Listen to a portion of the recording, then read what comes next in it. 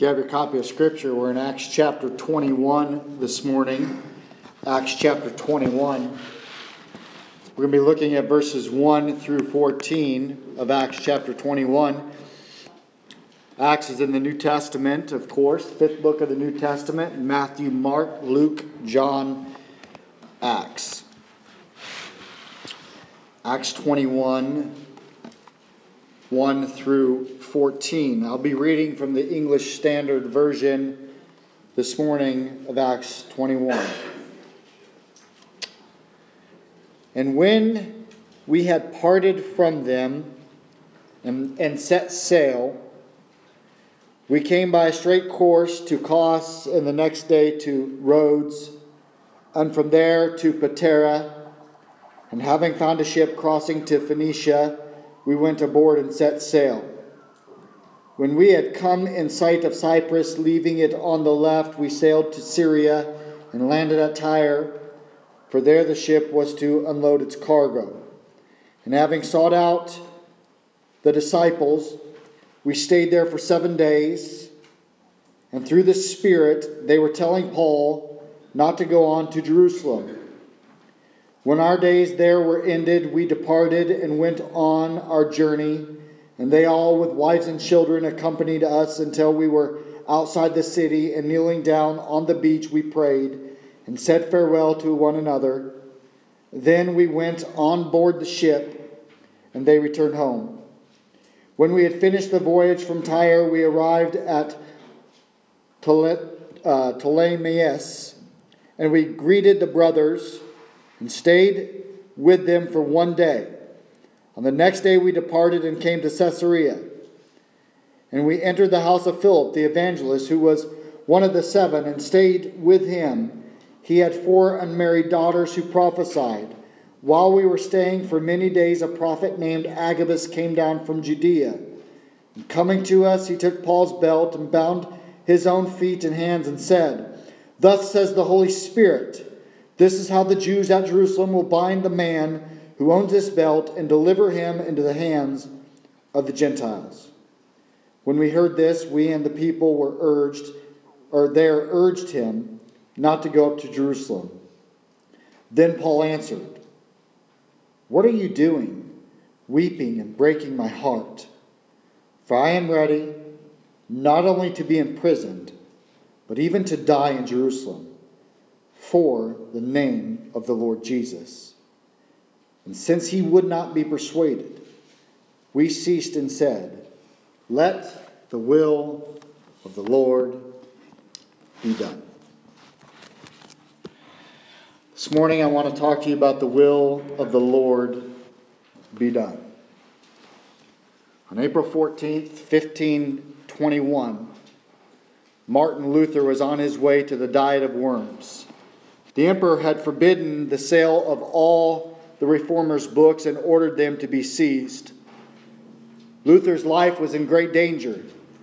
Luther's devoted friend and confidant, George Spalatin, had sent word through a special messenger not to come to Worms lest he suffer the same fate as John Huss. Luther comforted his fearful friend, saying, "Though Huss was burned, the truth was not burned, and Christ still lives." Then he sent Spalatin the now famous message, "I shall go to Worms, though there were as many devils as tiles on the roofs." On April 16th, Luther entered Worms in a Saxton 2-wheeled cart, preceded by an imperial herald. Although it was the dinner hour, 2,000 people were present to observe his entrance. On the following day at 4 o'clock, Luther stood before Charles, heir of a long line of Catholic sovereigns, of Maximilian the Romantic, of Ferdinand the Catholic, of Isabel the Orthodox, scion of the House of Habsburg, Lord of Austria, Burgundy, the Low Countries, Spain, and Naples, Holy Roman Emperor ruling over a vaster domain than any save Charlemagne, symbol of the medieval unities, incarnation of a glorious, if vanishing, heritage. Most men of God would have been intimidated. After an exchange between the Archbishop of Trier, Johann Eck, and Martin Luther, the Augustinian monk, overwhelmed by the immensity of what he was doing, requested and received a night of prayer and consideration. That night, Luther prayed, "How frail and sensitive is the flesh of men. The devil so powerful and active, through his apostles and the wise of the world. O thou my God, help me against the reason and wisdom of all the world. Do this, thou must do it, thou alone. For this cause is not mine, but thine. For myself, I have no business here with these great lords of the world. Indeed, I too desire to enjoy days of peace and quiet, and to be undisturbed. But thine, O Lord, is this cause. And it is righteous and of eternal importance. Stand by me, thou faithful eternal God. I rely on no man. O God, stand by me in the name of thy dear Son, Jesus Christ, who shall be my protector and defender, yea, my mighty fortress, through the might and strengthening of the Holy Spirit." On April 18th, a larger hall was chosen, but was so crowded that scarcely any save the emperor could sit down. And finally came this famous dialogue. X says to Martin, "Martin, how can you assume that you are the only one to understand the essence of Scriptures? Would you put your judgment above that of so many famous men and claim that you know more than they all? You have no right to call into question the most holy Orthodox faith, instituted by Christ, the perfect lawgiver, proclaimed throughout the world by the apostles, sealed by the red blood of the martyrs, confirmed by the sacred councils, defined by the church, in which all our fathers believed until death, and gave to us an inheritance, in which now we are forbidden by the Pope and Emperor to discuss, lest there be no end of debate. I ask you, Martin, answer candidly and without horns. Do you or do you not repudiate your books and the errors in which they contain?" Martin Luther responded, "Since then your majesty and your lordships desire a simple reply, I will answer without horns and without teeth. Unless I am convicted by Scripture and plain reason, I do not accept the authority of the popes and the councils, for they have contradicted each other. My conscience is captive to the word of God. I cannot and I will not recant anything, for to go against the conscience is neither right nor safe. God help me. Amen." So were the fruits of the Reformation for the church.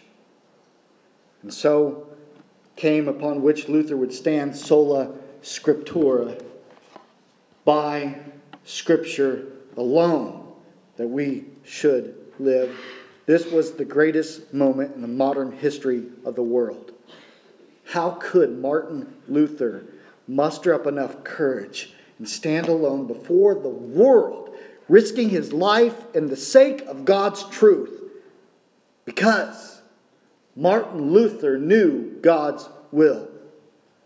I love how R. Kent Hughes puts it.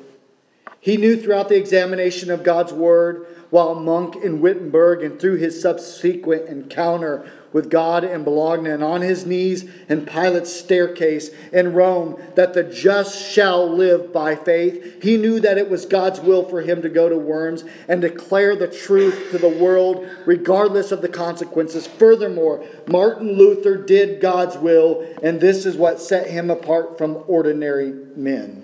The Apostle Paul, too, was a man who knew and did God's will. In his circumstances, he knew God's will was to go to Jerusalem.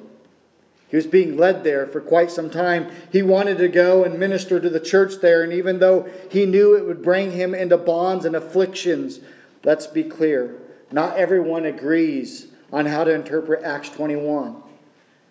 There are those who look at it as Paul is showing great faith and courage, and there are others that believe Paul made a grave mistake. They would say, well, Paul went against the direction of the Spirit. Paul was human. He certainly made mistakes in his life. However, I don't believe this was one of them. Instead, I believe we have a great example in this passage concerning the will of God. Listen, there are some of you this morning. You know what the will of the Lord is. You know what you're supposed to do. But you struggle. You don't know whether you can do it. And what we see here is Paul knows what awaits him. He knows the suffering. He knows the pain that he will go through. And he doesn't just mope towards the date with destiny, but he sprints to meet it. He knew God's plan.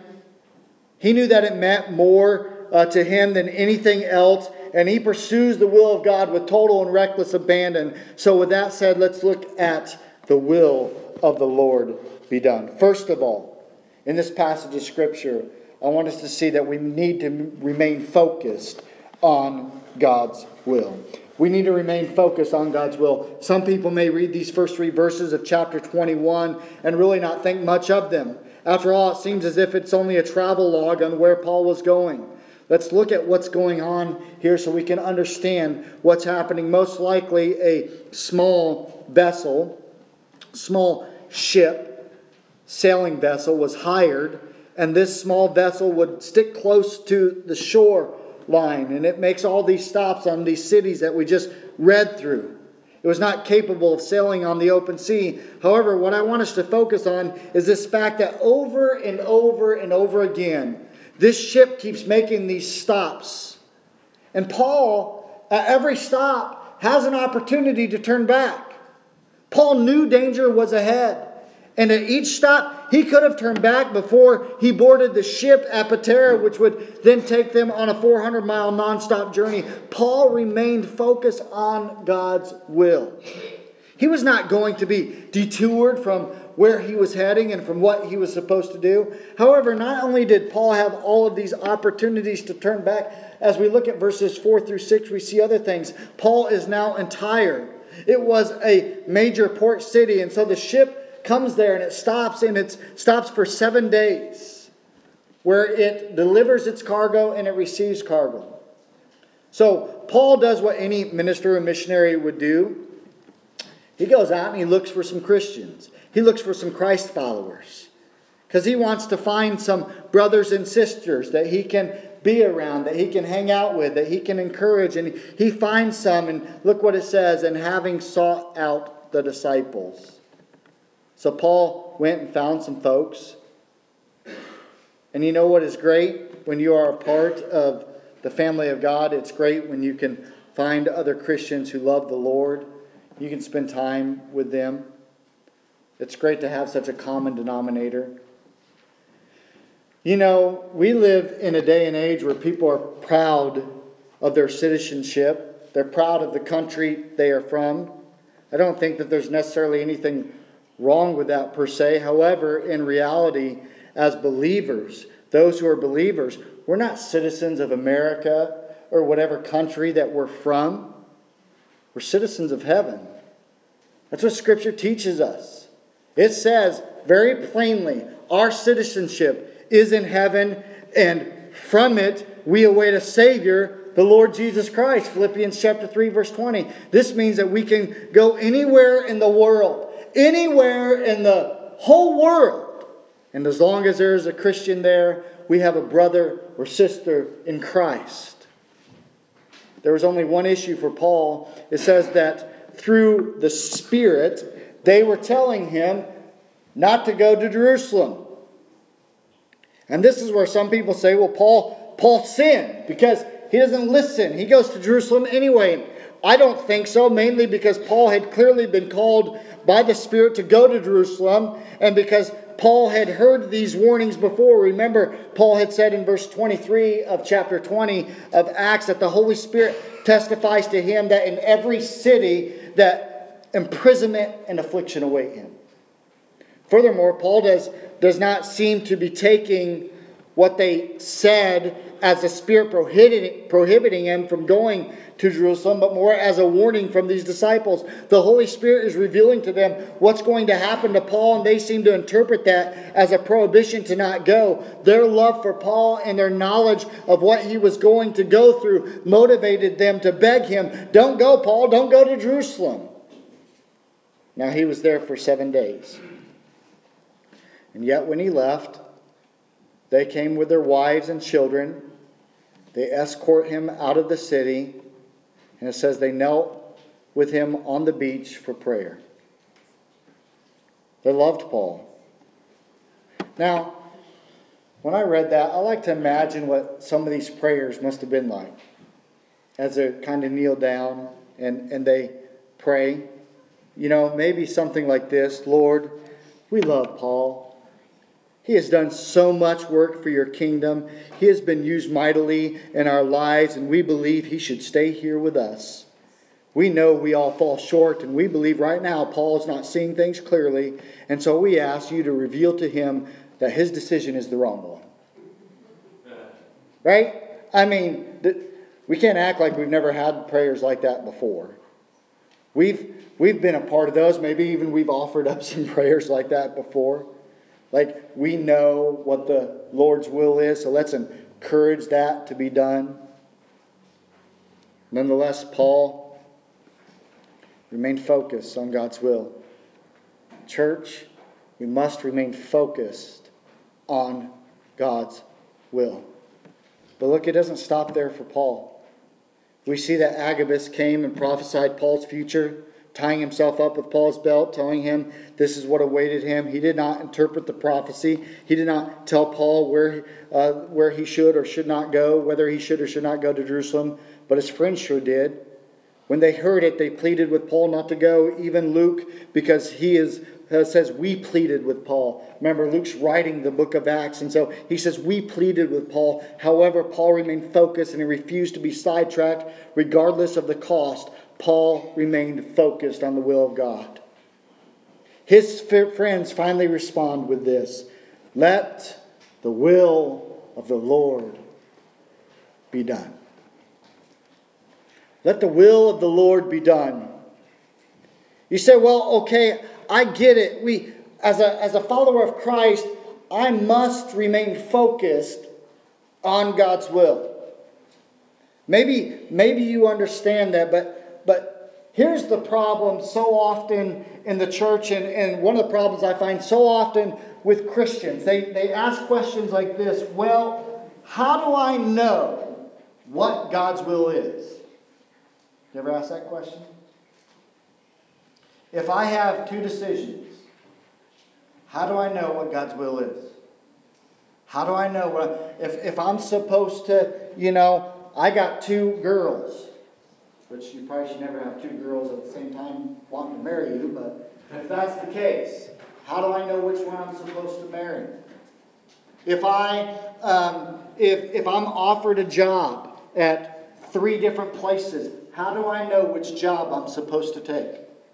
What's God's will? And Christians, we struggle over that. Oh, what's God's will? Should I do this? Should I not do this? So I want to give you some practical points dealing with God's will. How it is that as a follower of Christ, you know God's will, because Paul knew God's will. And he was going to do God's will no matter what. How do we do that? How do we live that way? First of all, or point number 2 in your notes, knowing God's will means total surrender. Knowing God's will means total surrender. There are many times where people talk a big talk when it comes to the will of God. They say things like this: oh, if I knew God's will, I would do it. I'd do it in a heartbeat. And then God calls them to Africa and they refuse to go. Listen, it makes no sense to sit and speculate about the will of God, and that if you knew the will of God, you would do it, if you're going to refuse obedience to the will of God. God is not up in heaven arranging things for you, and then he says, hey, what do you think of these plans? That's not the way it works. If you want to know God's will, it means total surrender, so that when he says this, that's what you do. He says, this is where I want you to be, that's where you go. It means total surrender, because God indeed does love you, and God does have a plan for your life. And even though it may not be your plan, it is his plan, and it's far better for you than your plan. And so you need to trust in his plan. This is what we see from Paul over and over again. He's warned. He knows what's going to happen to him in Jerusalem, but he lives a life that is in total surrender. Look down at verse 13, a very moving verse. Paul says, I am ready to not only be imprisoned, but to even die in Jerusalem. Why does he say that? He tells us why he says that. For the name of the Lord Jesus. Wow. Paul didn't consider his life precious to himself. He had one goal, that he would finish the course of his ministry that he had received from Jesus Christ. Total surrender is scary.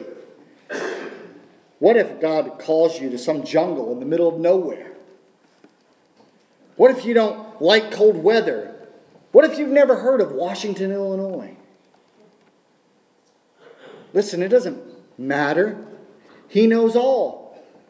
And His purpose is to be glorified through you. And that happens with total surrender. That may mean hard times. It may mean difficult trials. But you can trust Him. Even in the midst of pain and suffering, you can trust Him in knowing that He is working out His perfect will in your life. You know, I have yet to hear a testimony or read about anyone who ever completely surrendered everything that they were to the Lord, who later then regretted it. You want to know God's will? You must be completely surrendered. Thirdly, knowing God's will means knowing Him through His Word. Knowing God's will means knowing Him through His Word. It's difficult to know God's will if you've no desire to read His letter. This is one of the reasons I don't buy into those commentators that say Paul was sinning. Paul had intimate knowledge of the Lord. He walked with Him and he knew His Word. How do we know this? Well, because Paul himself says in Philippians chapter 3, verses 9 and 10, and be found in Him, not having a righteousness of my own that comes from the law, but that which comes through faith in Christ, the righteousness of God that depends on faith, that I may know Him and the power of His resurrection, and may share His sufferings, become like Him in His death. Paul wanted to know the Lord. Listen, if we have to know His Word, if we want to know Him and His will, we have to dive into His Word. Tagaine and I, my wife, have been married 21 years. And you know that there are times I know what she wants without her even telling me. Now, that doesn't mean I'm going to do it. But I know what she wants. You know why? Because I know her. We get to the point where she says, taste this and tell me if I like it or not. You ever do that? Because I know whether she's going to like it or not. If you want to know God's will, you have to know His Word. Because His Word reveals who He is. And it gives us this intimate knowledge of Him. Guess what? That means that you have to study it. You have to pray. You know what else that means? It means that you should seek wise counsel from those that perhaps may have a more intimate knowledge of the Lord than you have. All too often we make decisions so flippantly, especially when we are young, without seeking the Lord and going to Him in prayer and without asking wise counsel. Knowing God's will means that you know Him through His Word. You have to read it. You have to study it. You have to gain knowledge of who God is because He reveals His will in His Word and He reveals who He is in His Word. And by gaining an intimate knowledge of Him, you can look at situations and know if something is His will or not. And if you can't, then you find some wise counsel from someone that has more intimate knowledge than you have. Don't go making a major decision for your life on a whim or on some emotion or on some gut feeling. We can know God's will. It means knowing Him through His Word. Fourthly, knowing God's will means rejecting humanism. Knowing God's will means rejecting humanism. Humanism attaches its prime importance on man and their needs and rejects the wisdom of God. So what happens is God reveals His wisdom and we don't like it because it is not what we thought it was going to be. and therefore it gets rejected. However, the Lord says in Isaiah chapter 55, verses 8 and 9, "For my thoughts are not your thoughts, neither are your ways my ways, declares the Lord. For as the heavens are higher than the earth, so are my ways higher than your ways, and my thoughts than your thoughts." There are times that the Lord calls us to do something that cannot be humanly explained. This is exactly what Paul did. It can't be humanly explained for Paul to go to Jerusalem knowing what awaits him.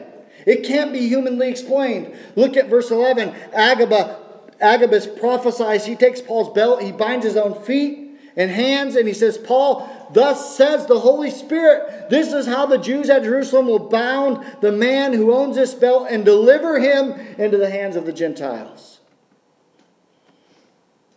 It defies human logic for Paul to go, look at that, and go, okay, well, I'll go anyway.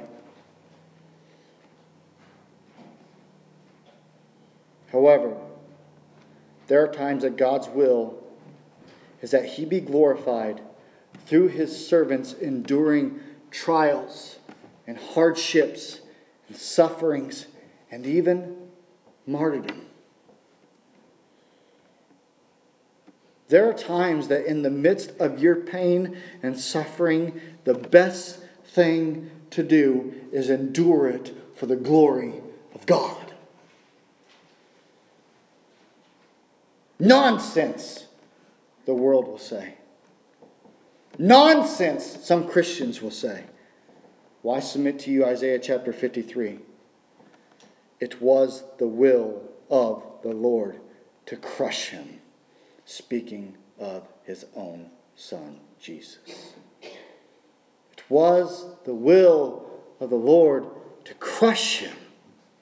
I submit to you Jesus in the garden, praying to the Father, "If it be your will, remove this cup from me. Nevertheless, not my will, but your will be done."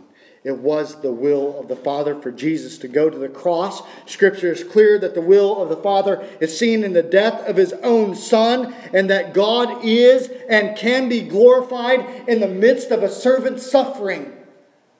Pain has a purpose. It's not so we can be some sort of sick masochist, but so that God be glorified in the midst of our pain. Paul is going to Jerusalem taking a collection for the Gentile churches to the Jewish churches, or from the Gentile churches to the Jewish churches. Paul desired unity for the church. He envisions Jew and Gentile as one body. He was willing to take the risk to make sure that the offering got to the church. But even more so than that, Paul wanted to see the Jews saved.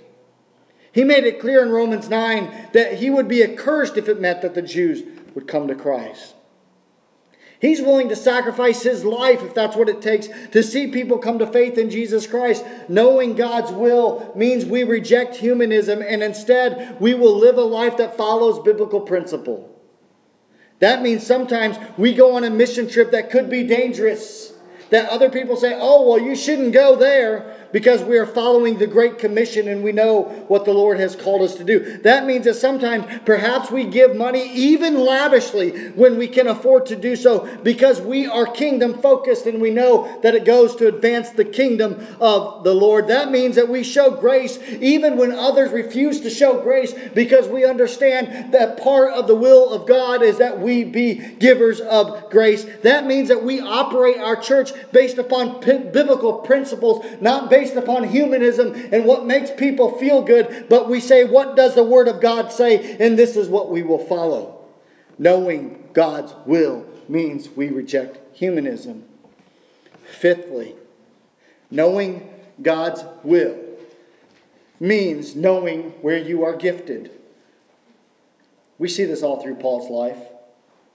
Paul knew what his gifts were. He knew where and how he could be most used to glorify the Lord. We should always ask ourselves, where can I be most effective? Where can I be most effectively used? Where can I most effectively use my gifts for God's kingdom? For example, I know that one of the strongest gifts that I have when I go through spiritual gift assessments and that sort of thing is preaching. So I use my gift whenever I get a chance to proclaim God's word. So if I'm asked to do two things at the same time, I ask, where are my gifts going to be best used to have the greatest impact for the kingdom of God? You see, asking this question allows us to discern God's will. Some might say, well then, why would Paul go to Jerusalem knowing that he'd be put in jail? And I would say then, how many prison epistles do we have? Ephesians, Philippians, Colossians, and Philemon. All those were written while Paul was in jail in Rome. Imagine your Bible without these epistles. Just rip them out. God knows what He's doing. Paul knew his gifts. He knew that if it led him into prison, his gifts would still be used in prison. And they were. When we know our gifts, we also must know our motives and desires. In other words, we need to ask, why am I using my gift for this particular reason? You see, because sometimes we can use our gifts to seek our own glory instead of God's glory. And that's very easy to do. I'm not going to lie. I like it when someone comes up to me after church and they say, Pastor, that was a great sermon. I like that. When someone tells me something I did or says, hey, you helped me, or even you changed my life by your investment in me. And it's very easy to get wrapped up and seek after those compliments and to be that pastor that says, man, I'm preaching, so somebody comes out and says, wow, Pastor, that was an awesome sermon, and see how many, pats on the back I can get. It's easy to get wrapped up into that. I know some of you are thinking, I don't think you seek very many pats on the back because you preach hard sometimes. That's okay. It's easy to get wrapped up in compliments. Even for a pastor of a smaller church to think, well, if I preach real good, maybe a big church will call me. And then I could pastor a big church. And then I could maybe get famous and recognition. You see, motives and desires are important, church. They're important to examine. Am I doing what I'm doing for His glory alone? And what are my desires for using this gift? If you desire fame, then perhaps that's not lining up with God's desires or purpose. Some people, that is what God has for them. Because there are famous people that are believers, and they still glorify God.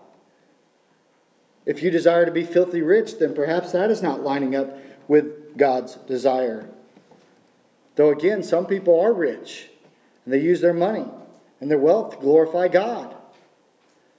Scripture tells us He gives us the desires of our heart, and He does this by fulfilling our desires or by making our desires His desires.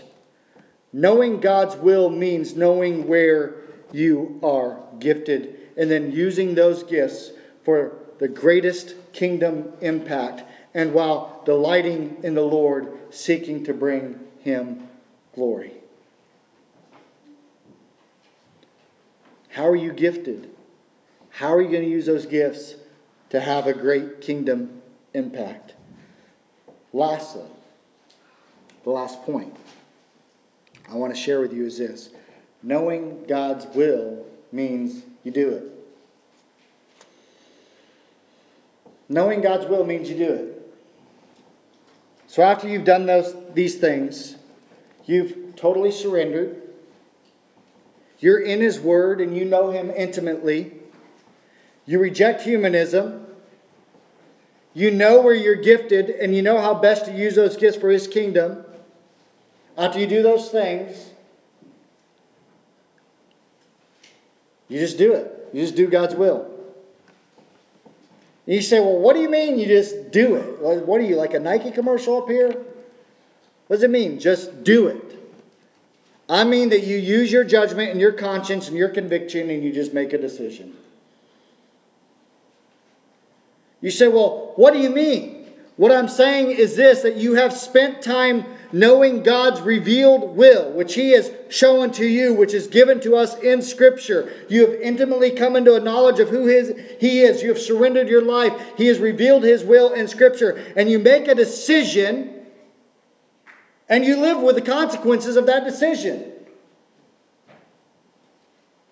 You have to determine what is God's will for you in your life. You can't blame anyone else for a decision you make. You can't make that decision and go, oh, well, it's so-and-so's fault. You make the decision and you deal with the consequences, whether they're good or bad consequences. Listen, I've seen parents counsel their kids not to go on the mission field because they were scared for their kid. I've seen parents counsel their kids not to go into ministry because it wasn't going to pay their child enough to go and be surrendered to full-time ministry.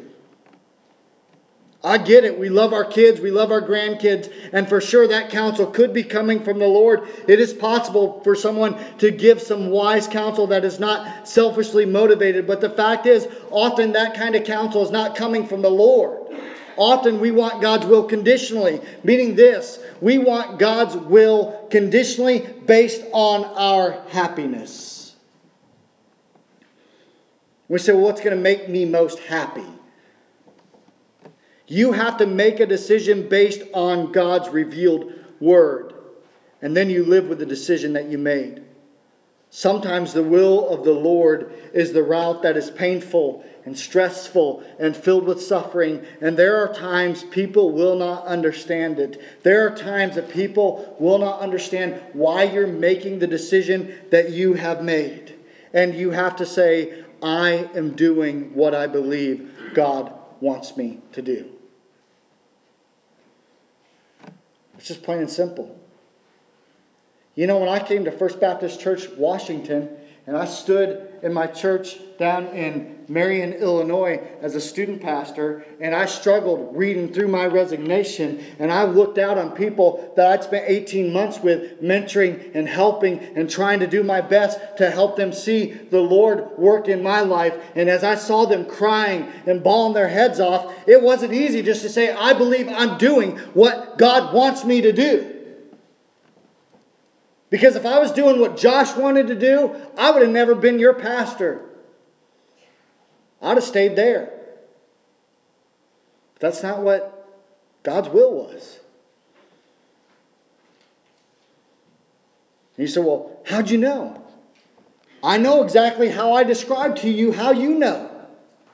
So many times Christians get so preoccupied with the will of God that it's not revealed to us. They want to find God's will for their lives. Oh, if I only knew God's will. Here's the thing. They want God to make it so easy for them. They want Him to speak in some sort of audible voice. This is my will. Do this. And they want to know exactly what they are supposed to do. But they don't want to follow the will that He has already revealed to them in Scripture. They're too lazy to look at this and read this and read what God's will is. This is my will, your sanctification, by the way. They don't want to do that.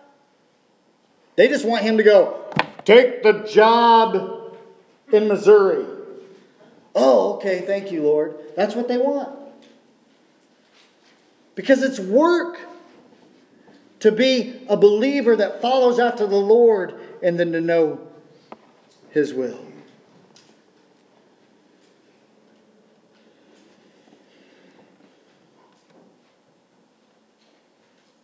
We need to spend our time making sure we are totally surrendered, knowing God through His Word, rejecting humanism, and using our gifts to advance His kingdom and glorify Him. And everything else falls into place, church. Everything else falls into place. In closing, here's what I want you to understand this morning. You may be saying this morning, well, I think I made the wrong decision at some point in my life. And that is possible. Anytime we make a decision that is sinful, that's the wrong decision. And if that's you, if you say, I think I made the wrong decision at some point in my life, I made a decision based upon sin, I would say confess it to the Lord and ask Him to overrule that decision in your life. Did you know that the Lord even uses sinful acts to bring Himself glory? And He can do that in your life. Now that doesn't mean we go out sinning. It just means that he can take a sinful act and use it to bring himself glory. Do you think the people that crucified Jesus were sinning?